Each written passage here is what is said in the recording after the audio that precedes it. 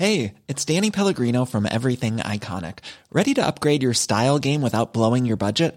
Check out Quince. They've got all the good stuff, shirts and polos, activewear, and fine leather goods, all at 50 to 80% less than other high-end brands. And the best part? They're all about safe, ethical, and responsible manufacturing. Get that luxury vibe without the luxury price tag. Hit up quince.com/upgrade for free shipping and 365-day returns on your next order. That's quince.com/upgrade.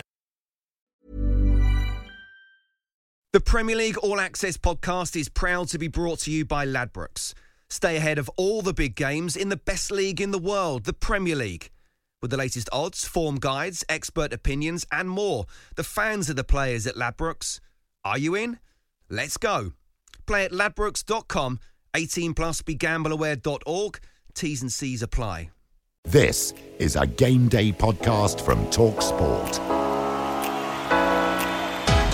Hello! Manchester United and Chelsea are fighting for a place in the Champions League and a place in the FA Cup final as four of the biggest teams in the land head to Wembley. This is tense, this is tight, this is FA Cup football on TalkSport. Dani Ceballos in the first minute of added time has surely steered Arsenal into the FA Cup semi-final. Will we see an all-capital clash in the August finale at Wembley, or will we get arch rivals United and City, or something less favourable for the headline writers? Watford won at the London Stadium last season, and the Hornets know that they're safe if they can pull off a sting on Friday night. But does anyone really expect the Hammers to fall? There's a chance for Leicester to go third, Burnley to pick up 3 points, and after a battling performance at City, Bournemouth have a cracking opportunity to give themselves real hope on the final day. All on the podcast that is really upset that other podcasts have got more of a rest than we have. It's the Game Day podcast from TalkSport. This is Game Day. Hello and welcome to the Game Day Preview podcast from TalkSport, the ultimate preview of the weekend action as we look ahead to the weekend's Premier League and FA Cup clashes with football's top correspondents. Darren Lewis from The Mirror is with me. Hello, how are you? Very well, Samuel. Very, very well indeed. A really good week of football, and now looking forward to the FA Cup semi-finals. I'm a little bit disappointed because I had a technical meltdown just before we came on air, and I queued up Spandau Ballet's True, especially for you. It's late at night. I'm in the love zone, I've got to be honest with you, and your voice just soothes me. I wanted to play you one of those tunes. I also queued up a bit of music for our second guest this evening, TalkSport commentator and news reporter Alex Crook. He's literally just walked in the door from St Mary's. You're slightly different, Crookie. 5, 6, 7, 8 by Step is on my list. My boot scooting lady was driving me crazy. How do you know my that? Obsession for a Western. All right, okay. That's just underscored how sad your musical tastes are. It is late at night. We are recording this after all of the games on Thursday. The reason for that is because not only do we want to look ahead to what we've got upcoming on the TalkSport network over the weekend, which is, of course, both semi-finals of the FA Cup, but also we want to make sure that we reflect the knowledge that we've gained from watching the games tonight. I thought Aston Villa missed a big opportunity. They conceded late against Everton, and I thought the Toffees were there for the taking, Darren. I think you're absolutely right. Everton are a really bad side. I can see Carlo Ancelotti taking them apart this summer, and some of those players who have been in there, had a chance on big wages, they'll be shown the door. But I think as far as Villa are concerned, they're going to be reshaping for the Championship. Just can't defend, and I think it's only a couple of clean sheets since the festive period last year. And so I think as far as they're concerned, it's going to be sad, but they're going to go down, and we all know what's going to happen as a result. Best players are going to leave. And that's bad news, isn't it? Because they spent quite a lot of money in order to try and keep themselves in this division. Obviously, the head of recruitment will come under scrutiny, but I think they've changed that position a couple of times already this campaign. What does the future hold for them, do you think? Well, I think they will. I know they're going to have a root and branch review at the end of the season. They've got to look into why they've made so many bad buys and put together a side totally incapable of being able to defend. So I think the best thing for them to do is let them go, get as much money as they can in for those players, and then restructure with a view to coming back up again. But I do think they should stick with Dean Smith. The guy got you into the Premier League in the first place. Give him another chance to get you back up to the top division. Of course, we're not writing them off. They could end up pulling off a miracle and staying up. They won't. To do that, they've got They've got to beat Arsenal on Tuesday night live on TalkSport, and then they've got to beat West Ham. So it is climbing the north face of the Eiger for Aston Villa. It does look like the Championship beckons for them. Leicester secure European football with a win over Sheffield United. They did it with a 19-year-old debutant Luke Thomas impressing on the left-hand side, and Jamie Vardy turning provider crook. It was a deserved win as well. Chris Wilder coming out afterwards admitting that his players were well below par. But you have to give Brendan Rodgers a lot of credit, because I thought Leicester were absolutely on their knees after that second half against Bournemouth. So to rally them and to pick up a really important victory, I think you have to take your cap off to the manager. I do think Manchester United dropping points was a massive psychological boost for them on Monday night. If United had held on to that 2-1 victory, pressure on Leicester would have intensified. No wonder maybe if we'd have seen a different Leicester City side, we'll never know. Chris Wilder absolutely furious. He made a triple sub but couldn't turn the tide. I think he was a little bit disappointed that some of his players he thought maybe after a couple of good results had just put the flip-flops on. VAR ruled out a Jordan Ayew goal, and this was the big controversy of the night. And Crystal Palace probably could have had a penalty, which VAR didn't overturn in their game with Manchester United. The reason they didn't overturn it, Darren, was because it was not a clear and obvious error in the minds of the officials. Now, that's a subjective decision, because I think most people believe it should have been a penalty, but the argument will be that VAR is only there for the howlers. Look, next season we know they will review that via a monitor, an admission if ever you needed one that they haven't got it right, and that probably would have been overturned. But honestly, Sam, I don't even know where to begin with this. They've had a shocker ever since the restart. To be fair, they've had shockers all season, but since the restart, even more so. I mean, last week, you had Jared Bowen, who was poleaxed by James Tarkowski. No review, yellow card for Tarkowski. You look again at it and you see that he can pretty much cut him in half. What are these VARs doing? Are they watching Coronation Street? Because it's just time after... Well, I just checked on the Sky Plus just to make sure before I tweet. But, it's time after time after time. And the problem with this is that the stakes are sky high. Yeah. The Champions League, the Sheffield United thing. I bang on about this every week, but it matters. Of course it matters to the fans. It matters to the club. It's a sliding doors moment in some cases. And then you've got clubs at the bottom of the Premier League who are, I would imagine in Crystal Palace's case, in mid-table, they've maybe got outside chances for Europe. They're gone now. But they're losing game after game now, aren't they? I mean, they're not going to go down, but they're dropping like a stone and falling places down the Premier League table and losing money as a result. But the problem, Sam, is that decisions like that don't help. Of course they don't. Because, if they get that penalty, it's a different game. Instead, It's denied, they go up the other end, they score. And you're affecting Chelsea and Leicester at the same time, and others, Wolverhampton Wanderers in the process as well. Rio Ferdinand, I thought was really interesting on this after the game. He said, just get rid of it, because ultimately, we all sat here and we understood that the referee was a human being and he would make some great decisions, some bad decisions. We'd moan about it, we'd go to a pub, we'd whine for a couple of hours afterwards, then we'd move on.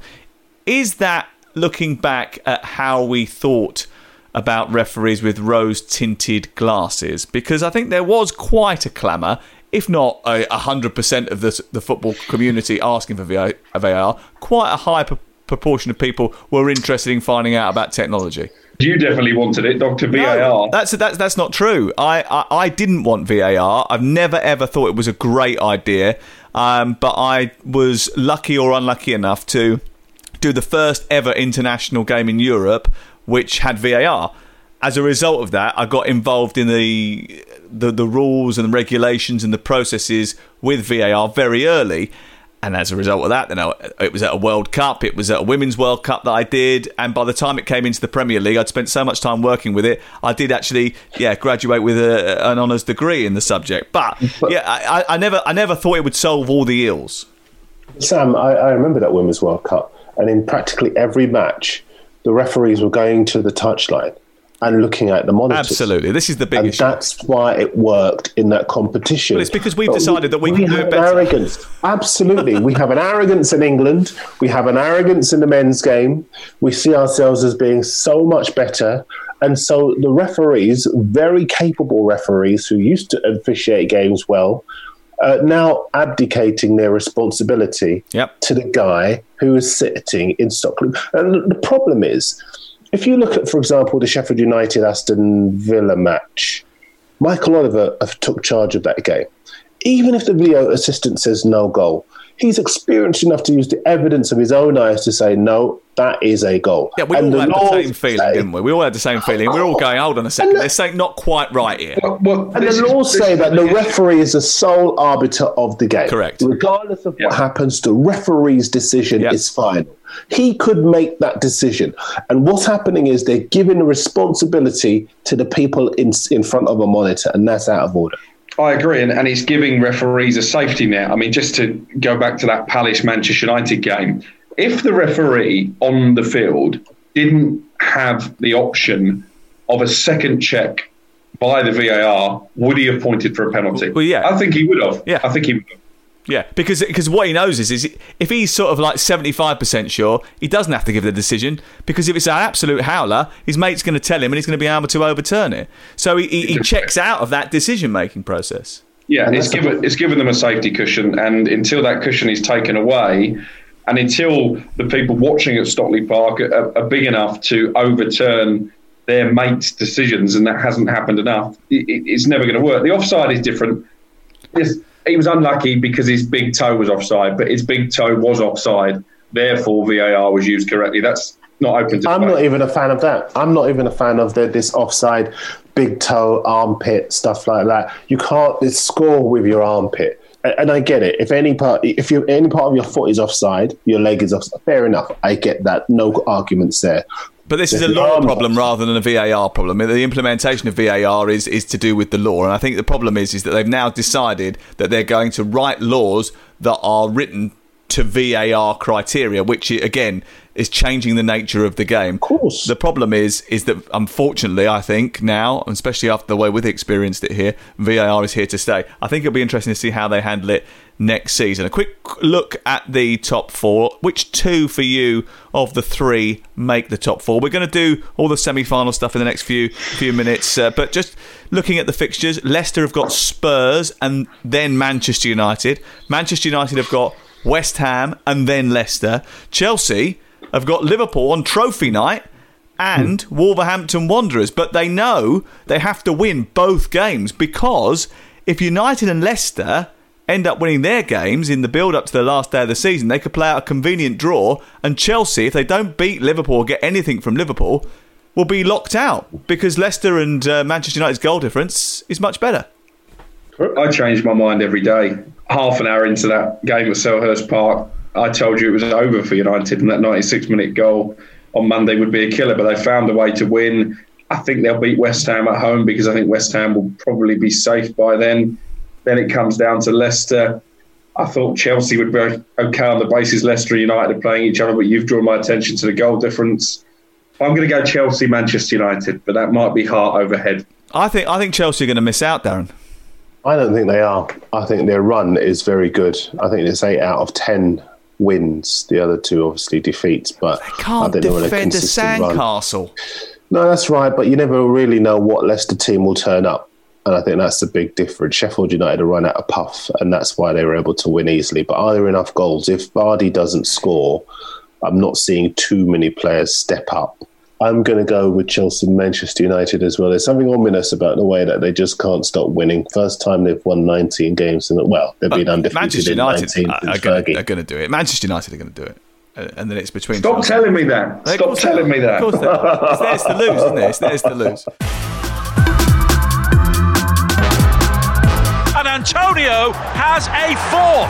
What a day for Mikel Antonio. It is Norwich City 0, West Ham United 4. Every one we're in at the moment's a must win. We're in a position where we're running out of games. We have to keep winning. Yarmolenko's onside. He cuts in past the defender. He fires home, and he surely fires West Ham United 3 points clear of the relegation zone. You look at the players, and if you know that they can perform like they did against Chelsea, then you would expect them to be absolutely fine. Troy Deeney steps up and smashes it into the right-hand side of the net, and that is a goal that could go a long, long way to keeping Watford in the Premier League. There's no point having any fear in terms of the situation. We need to back ourselves. Welbeck with the overhead kick. Oh my goodness me! That is one of the goals of the season. Never easy to be able to get yourself into a position where you feel you might be able to get over the line, and we're not there yet. It may be Cup semi-final weekend, but it's a Cup final at the London Stadium, Darren, because if West Ham or Watford win the showdown of all showdowns, then they can think about another season in the Premier League. Yeah, absolutely, and I think they'll win. Mikel Antonio in fantastic form, 4 goals against Norwich last weekend, but they just look to be a little bit of a spring in their step. The problem with this match, guys, I don't know if you agree, but neither side... I'm going for West Ham, but yeah, absolutely. Neither side defensively.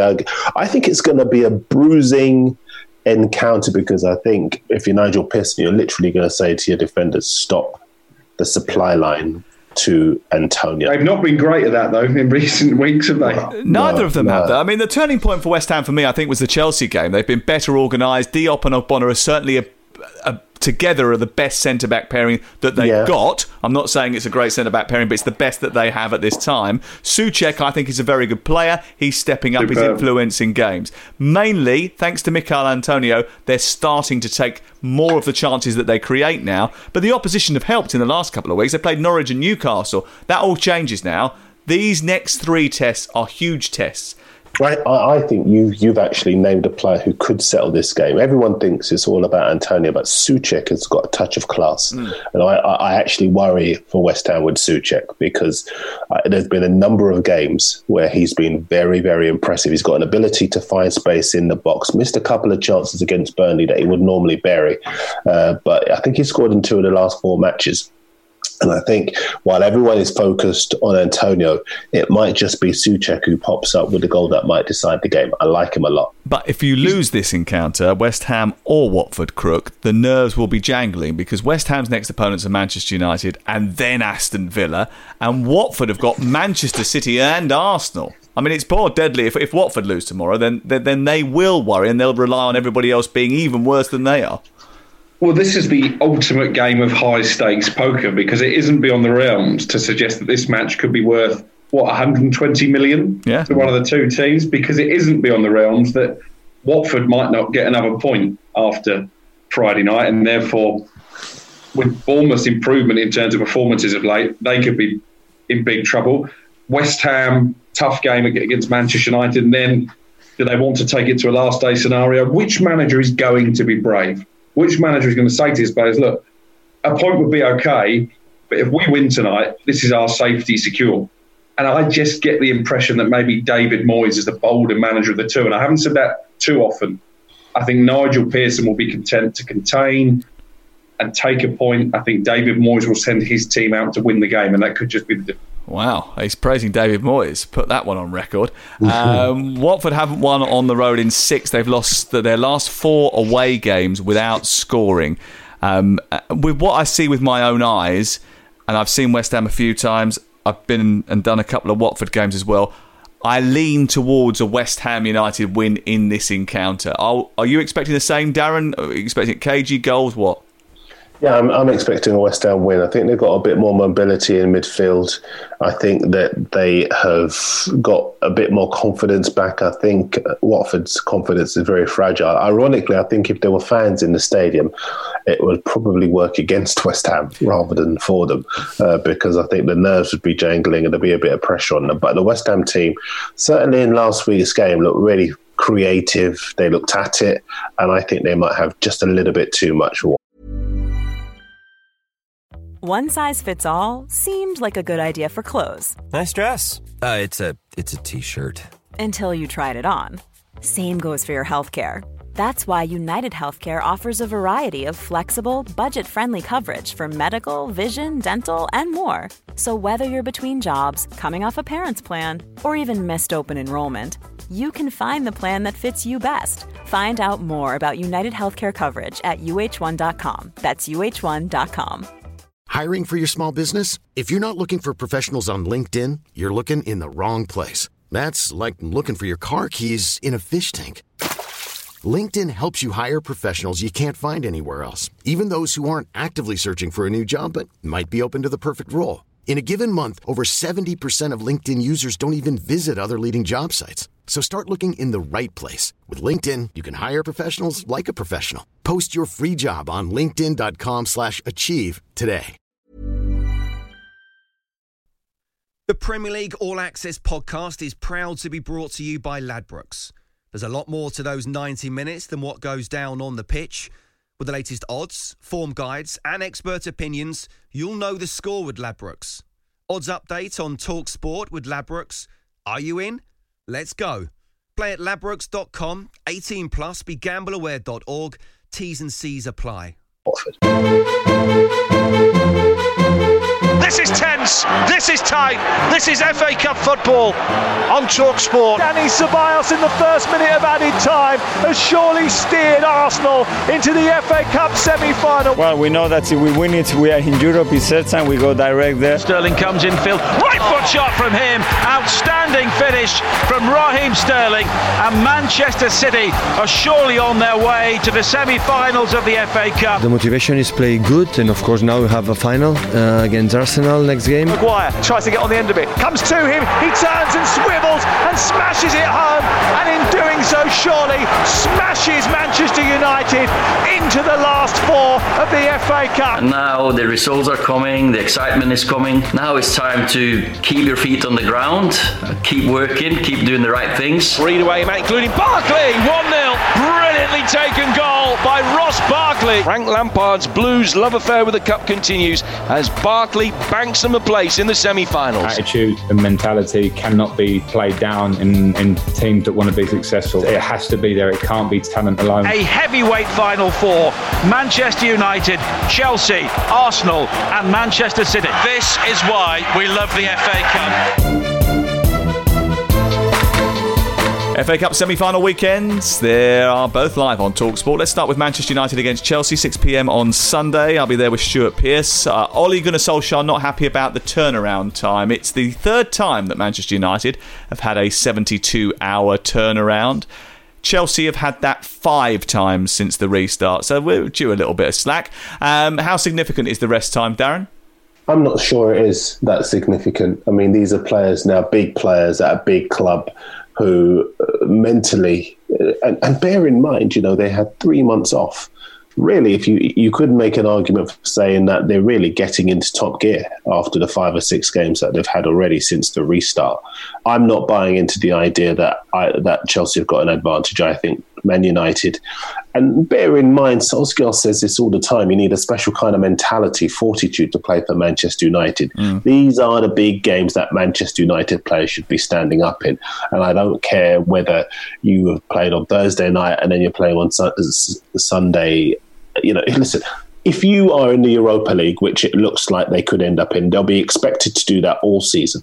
And they did it and won the Europa League under Jose Mourinho. They can do it. They'll be in the Champions League next season. Don't worry about that. Look, forget the performances and the disappointment of conceding an 97th minute goal on Monday night. There are not many other teams in the last 6 months that have been on such a good run like Manchester United. 19 games unbeaten. They've won a hell of a lot of games since the restart.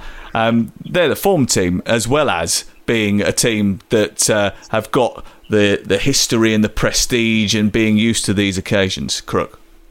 Yeah, but how rubbish must they have been for the first half of the season when you consider that when they started this unbeaten run, they were 5th in the Premier League.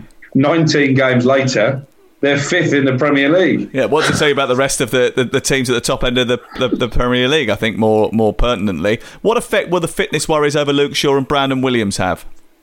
Yeah, a big effect. And I like the second half of Darren's statement about the character you need to be a Manchester United player, but I completely disagree with the first half of his statement because this is an FA Cup semi-final.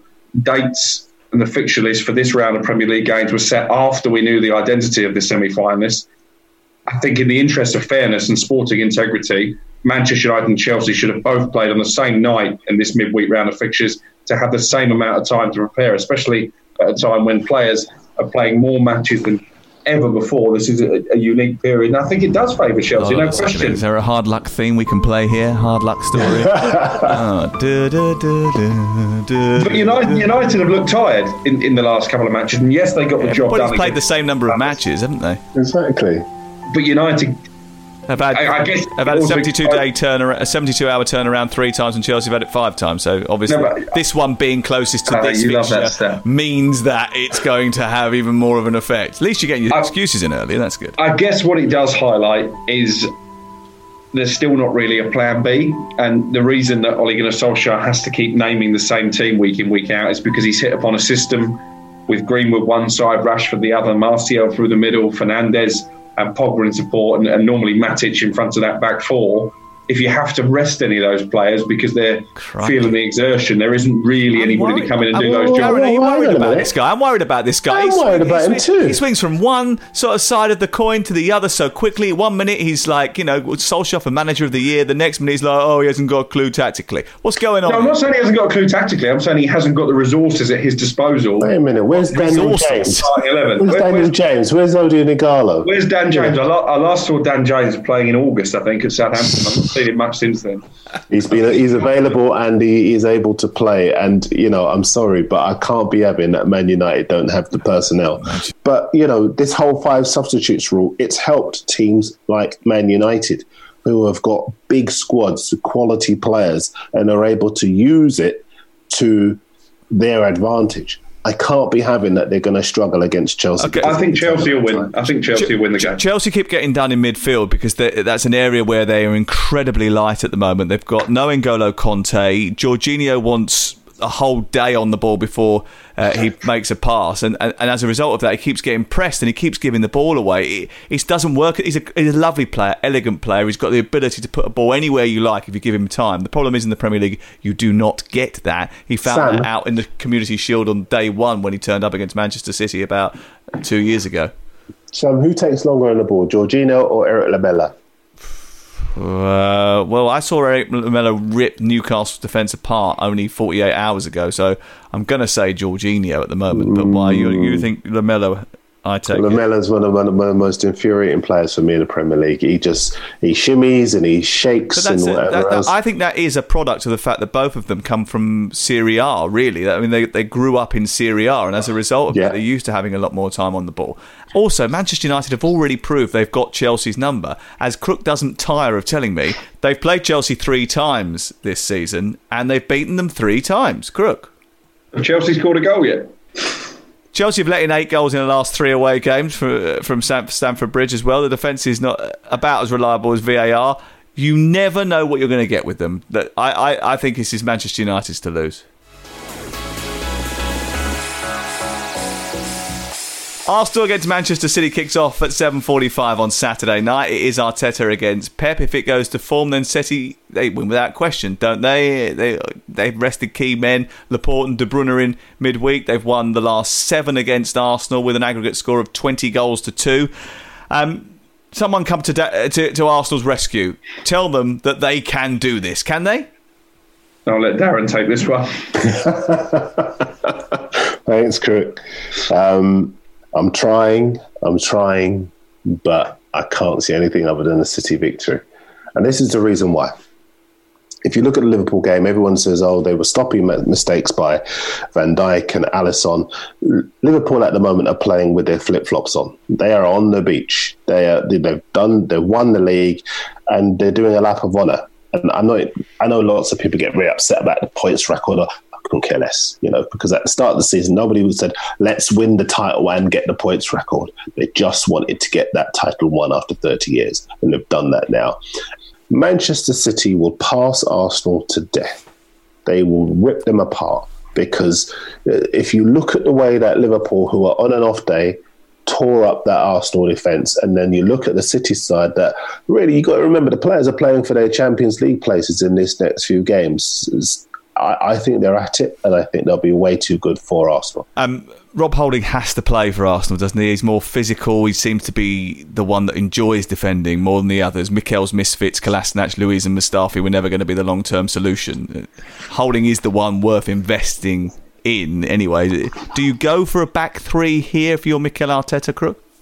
Listen, it doesn't matter. They can play back 10 and still get beat. I think the issue I've got with Arsenal, because I've watched Manchester City, 2 of their recent games. They lost at Southampton despite peppering the goal. They were fortunate to beat Bournemouth. Bournemouth played really well.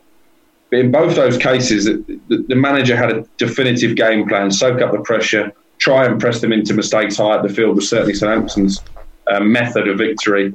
I'm just not sure Arsenal have got that cuteness. And I don't think Mikel Arteta, despite the fact he knows Pep Guardiola so well, has that tactical guile. But they have been quite well drilled and quite well organised. I thought they were excellent in the away game against Wolverhampton Wanderers when I was there a couple of weeks ago. They know that they can't, or Mikel Arteta said to me, he knows that they can't do certain things like try and play expansively all the time. They have to be pragmatic. They have to target certain areas of weakness in the opposition. But they need speed of thought as well in this game. They need speed of thought, and I don't know they've got that. Well, that's maybe where the personnel issue is going to get shown up, because they haven't got anywhere near the quality of player of Manchester City. And Nketiah's unavailable. Aubameyang was rested against Liverpool. And Pep is a little bit worried about him, isn't he, Darren? Because he's spoken about Pierre-Emerick Aubameyang before. Garcia and Laporte in the league game, that was the 2 that he picked against Arsenal. I mean, I thought Aubameyang actually looked incredibly disinterested in that match, which was the one that restarted the season, or the second game on that night. What combination would you go to if you were Pep Guardiola at the back? I think Laporte's Guardiola's best defender. I saw Garcia play in that game against Brighton. He looked really good. I think that he would go with that combination. They look to have a good understanding, and I think they've got the best chance of stopping Aubameyang if he does start in the match. The problem for Aubameyang is going to be getting a supply line, and I think that the Manchester City midfield is going to be very good at preventing him from getting that supply line. And then the problem that Arsenal got, and I think you're spot on, Crook, the City attack has got a far greater speed of thought than the Arsenal back line. Mustafi's got a mistake in him every game he plays. Luiz likes to play the ball out from defence, but he can't cope if he gets robbed of the ball. And I can see a situation where the speed of the City front players is going to undo him. Sterling is in outstanding form. Jesus as well. You saw the goal he scored against Bournemouth the other night. I just think they're going to be too good. Also, Aubameyang is a bit of a flat track bully, isn't he? He gets his goals against the lesser lights in the Premier League. Yeah. And in games like this, if you look at how Bournemouth played the other night, Joshua King was absolutely fantastic. His work rate, out of possession, his work rate in terms of turning defence into attack, I'm just not sure. Well, you got that from Aubameyang will do that. And you got that from Reece Nelson the other night. And you're right. I mean, the question is, will Aubameyang do that? I think he did that against Wolverhampton Wanderers. I thought he was excellent in that game. If Arteta doesn't win this, which is probably the most realistic of scenarios, Arsenal are going to struggle to reach Europe. Arsenal are not going to go to any final where they can win silverware this season, and the likelihood is that they're going to finish 9th, 8th. How does Mikel Arteta rate if his season doesn't end with a FA Cup final appearance and they finish? Well, they're going to finish mid-table, aren't they, Darren? Considering lots of people thought he got the job because he was Pep's number 2 rather than because he had anything about him. I think he's created a really favourable impression. I think he's shown authority. The way that he's dealt with Ozil. I mean, Ozil might well have a back injury, but I think it's probably more to do, A, with picking up his wages, his fat wages, and B, to do with the fact that he has bent over backwards to try and impress the manager, Arteta, and Arteta's just not having him. So he'll be gone. Guendouzi, the way he's dealt with Guendouzi, fantastic. You know, if Guendouzi's trying to front him up, and thinks he's going to win, Arteta, and he had to win that really to kind of show his authority in the dressing room. Had to win that early. Can't have a young player stepping up to the manager, just taking over a big club and trying to test his authority. I think tactically, when he realised his side couldn't defend, he's gone to a 3 at the back and got a few better results against sides you'd expect the side expect them to be beating. He sends out really good, strong, clear messages as well about what he wants his team to do, what he expects from the board. I think he's created a really favourable impression in his first, half a season in charge of the club. And whether they win silverware or not, in many respects, it might actually be better for them not to win silverware, because I think that could maybe put a false gloss. Yeah, he's already started to put pressure on the board already, hasn't he, about the investment that he needs. He did that straight after the game on Tuesday night. I've been impressed with him and the way he carries himself. I have also been impressed by the way that he has got his message across to the team. And from what I understand from speaking to Kieran Tierney and to Bukayo Saka, they tell me that the players that buy into his philosophy can see exactly what they're trying to do, and they're building something rather than... There's no short-term goal. It is a long-term project. They understand that. But they can only fulfil that long-term aim and bridge the gap, because it's a huge gap from where they are in the table now to European football next season. I mean, they're 9 points off the top four as we speak tonight. It is going to require investment.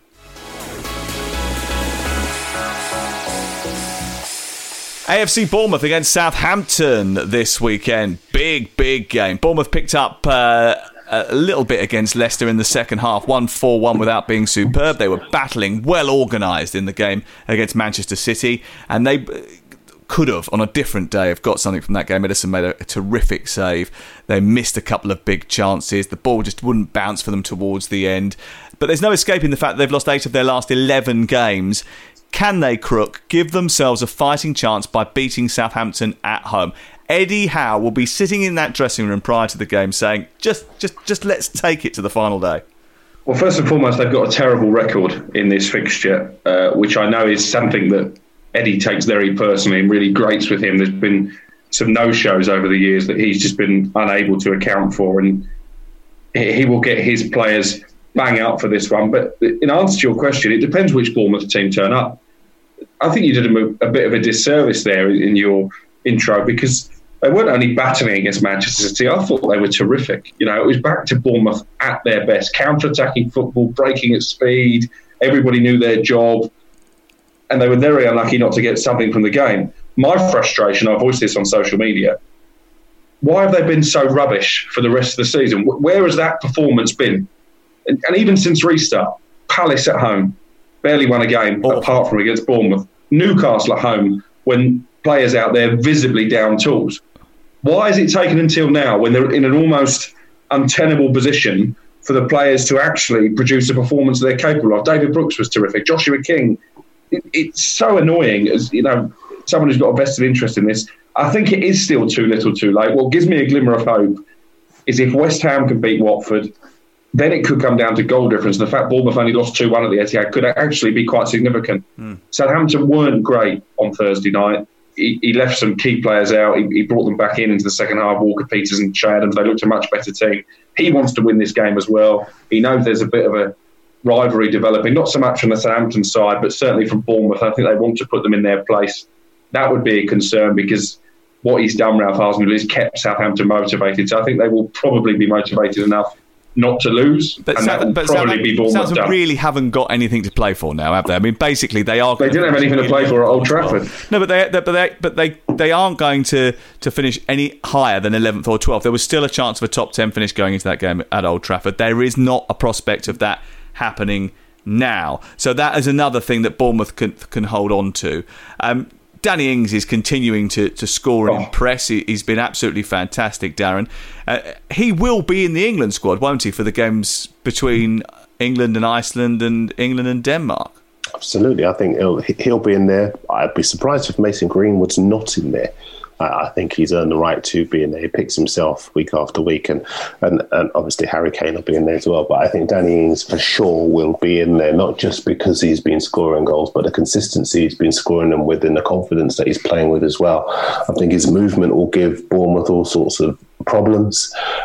Crook is absolutely right. Bournemouth fans got a right to ask where these performances have been for so long. I think partly it's been a combination of things, of course. They've had huge injuries all over the pitch. The Ryan Fraser situation hasn't helped. He's been as good as gone. They're also since a squad in transition, aren't they? Yeah, absolutely. I think that maybe he needed to be a bit more ruthless at the start of the season and start to turn over some of the players who had served the club particularly well. And I think he might well do that if he gets a chance to continue beyond this season. I think one other thing, I do think that Bournemouth will be targeting the loser of the Friday night's game between West Ham and Watford, because they'll see that, I actually thought they'd lose far more heavily against Manchester City, and they didn't. And I don't know which one of you, I can't remember which one of you said it, but I think you're absolutely right. That could be key, because the performance they put in that match might give them a bit of heart. Are you coming round to my way of thinking now, Crook, that there is a chance that Bournemouth can do something because of this game between West Ham and Watford? Yeah, but it's the old saying, isn't it? It's the hope that kills you, because I still think they've left it too late. I'm worried about you tonight. You're not optimistic enough for me. You're usually such a bubbly character. Today, you're just not so much. I don't understand this. Are you okay? It's the business end of the season. I'm getting nervous. But I mean, you mentioned Danny Ings there, and obviously he has a relationship with Eddie Howe. What a player he's been this season for Southampton. Only the third player in their Premier League history to score 20 goals in the top flight. The first since James Beattie 17 years ago. He looks a snip at £20 million now, doesn't he? And he's such a clever player. I would say, he's got the intelligence of Teddy Sheringham, but he's got pace as well. And that is a deadly combination. If you give him a chance, one of the goalkeepers Brighton did on Thursday, he's going to put it away. There's been a lot of talk about him maybe being a target for one of the bigger clubs again. But he's actually thrived on knowing that he's going to play regular first-team football. But if he did leave, and I'm sure Southampton would fight to keep him, give him whatever he wants, where could you see him going? Well, do you know what? I was actually mulling this over on my way back from the ground. He has a link, doesn't he, with Brendan Rodgers, who signed him to Liverpool. And Rodgers remains a big admirer.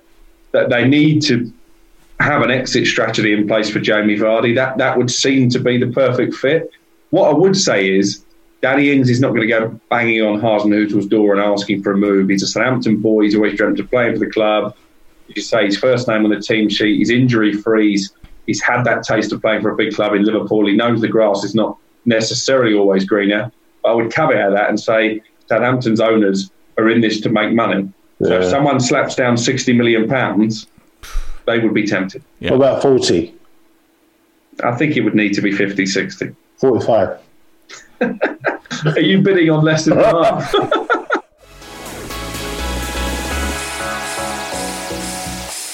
Norwich against Burnley this weekend is a 5:30 game on TalkSport this Saturday evening. Norwich 8 without a win against Burnley 6 without a defeat. What's the most interesting thing about this game, Darren? Okay, the half-time ad break. Well, only Middlesbrough in England have gone longer without a home win than Norwich City. We look forward to that one at 5:30 on Saturday. Tottenham-Leicester is on Sunday. This is the Premier League game that everybody at Wembley will be scrambling towards a TV trying to watch. Chelsea and Manchester United desperately will be wanting their former manager to do a job on a former protégé, Rodgers and Leicester. Tottenham weren't that good to watch at Newcastle on Wednesday night when I did that game for TalkSport. Newcastle missed key chances in that match, but Tottenham were ruthless at taking theirs, and Leicester's injuries are racking up. Again, this is a very short turnaround here because Leicester are playing Thursday night and then Sunday, and actually it's an unnecessary one as well because both these two teams could have played Monday, Tuesday or Wednesday next week. I actually think this, and this is not heart-rolling here, this is a tricky fixture for Leicester because what we have seen from Tottenham in recent weeks is they are difficult to beat. Apart from that Sheffield United game, since the restart, they have tightened up defensively. Jose will try and stifle Leicester's attacking threat. He has been telling anyone who listened that he does want Europa League football next season. If they're going to get Europa League football next season, this is going to be a key game. They're seventh going into it. So there's a lot of motivation for Tottenham, and again, it's going to be another test of Leicester's mettle with Sheffield United really bad in midweek and Leicester benefited from that, or were Leicester much better? I guess we'll find out. I disagree with you, Crook. I don't think that Spurs have been that great. They're really unconvincing in the win over Everton. I don't think they've been very good either. But they still beat Everton, didn't they? They still beat Everton. 1-0. They hardly had a shot on target. They didn't have a shot on target against Bournemouth, against Arsenal in the North London derby. They didn't create very much. Horrific. They're not a great team to watch. I mean, Newcastle on another day would have beat them 3-0. Yeah, absolutely right. I think what might help them is the return to form of Son, because Son is able to manoeuvre players out of position. They probably believe they're in the car park. He's so good. And the combination with Kane as well, they never obviously get in the scoring final goals third, as well. though, do they, until the last 20 minutes of the game? And the reason why they don't get into the final third is because they're always running back towards their own goal to help out in defence. I would edge for Spurs, not because I think they're totally better than Leicester, but because of the scoring potential of the front men. But yeah, I think that what Spurs will do is play on the counter-attack and try and nick a couple of goals. Absolutely. And listen, if anyone's going to play Brendan like a fiddle, it's going to be Jose Mourinho. He's done it before. Exactly. Unbeaten at home since the restart, Tom. Yeah, absolutely. And Harry Kane scored twice against Newcastle and scored a couple of times before that. He's notched 14 goals in 13 games against Leicester, so he has a penchant for scoring against them, a team he had a short spell on loan at. A what? Sorry? A what? Penchant. Okay. Is that okay? See, it's those new glasses now. He thinks he's from Paris. I don't know if Jose Mourinho has made this clear, by the way. I don't know if you've heard this yet, because he's probably a little bit too humble to say it himself. But you do know, don't you, that if the table started on the day that he was appointed as the Tottenham manager, they would be fifth. You do know that, don't you? not that it's about him. It's only about the team and getting into the Europa League. Well, that's one of those things that you should think it, but you should never say it. Yeah. He had a few of those when I spoke to him after the game on Wednesday night. Quick word before we go on 5 subs and your views on this, because IFAB have now said that they want it to be available to leagues and competition throughout 2021. 14 of the 20 Premier League clubs would have to vote for it in order for it to be in place next season. UEFA don't seem to like the idea. I think for this round of the Champions League and the Europa League, they're going to allow the 5 substitutes. But by the time England play their games in the Nations League, it's going to be back to 3, and they certainly want that to be the case for the European Championships next summer. Jamie Carragher, Gary Neville, they've all tweeted about it, saying this is not a great idea. What is the view? I agree with them.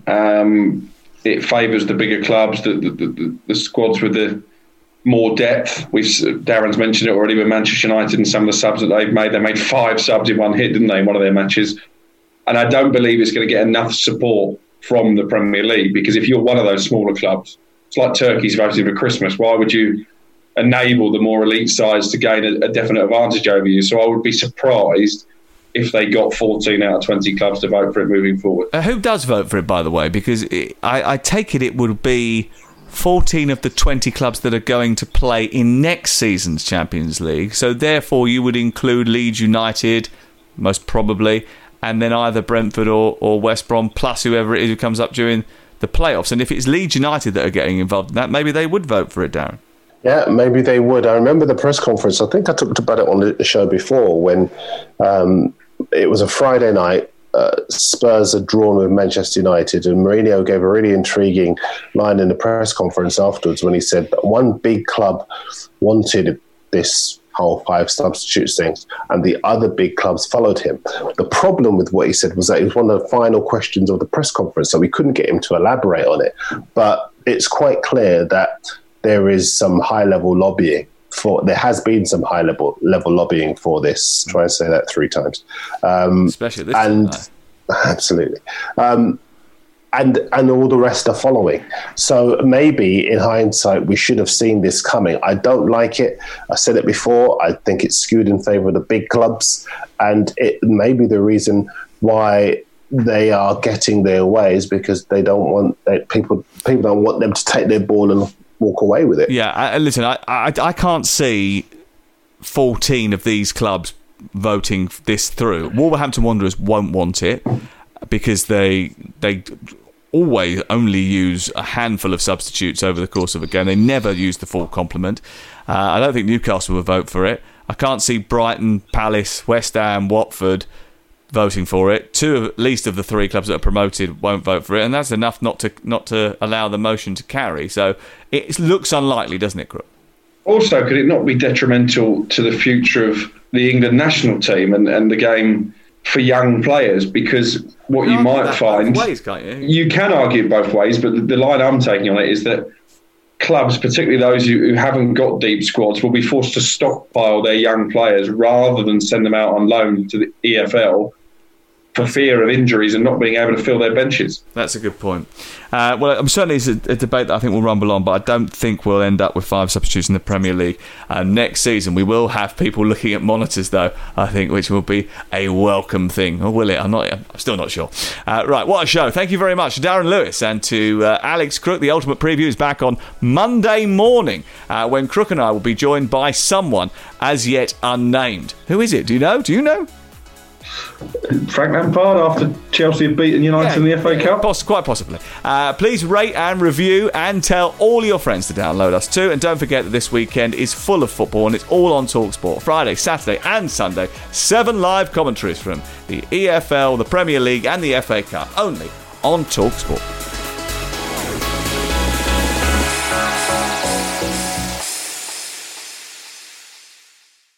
The Premier League All Access podcast is proud to be brought to you by Ladbrokes. The latest odds, we set them. Form guides, we've got them. Expert opinions, we share them. The best fans in the world deserve the best. Be matchday ready before the whistle blows with Ladbrokes. Odds update on TalkSport with Ladbrokes. Are you in? Let's go. Play at ladbrokes.com. 18 plus. BeGambleAware.org. T's and C's apply. Planning for your next trip? Elevate your travel style with Quince. Quince has all the jet-setting essentials you'll want for your next getaway, like European linen, premium luggage options, buttery soft Italian leather bags, and so much more. And is all priced at 50 to 80% less than similar brands. Plus, Quince only works with factories that use safe and ethical manufacturing practices.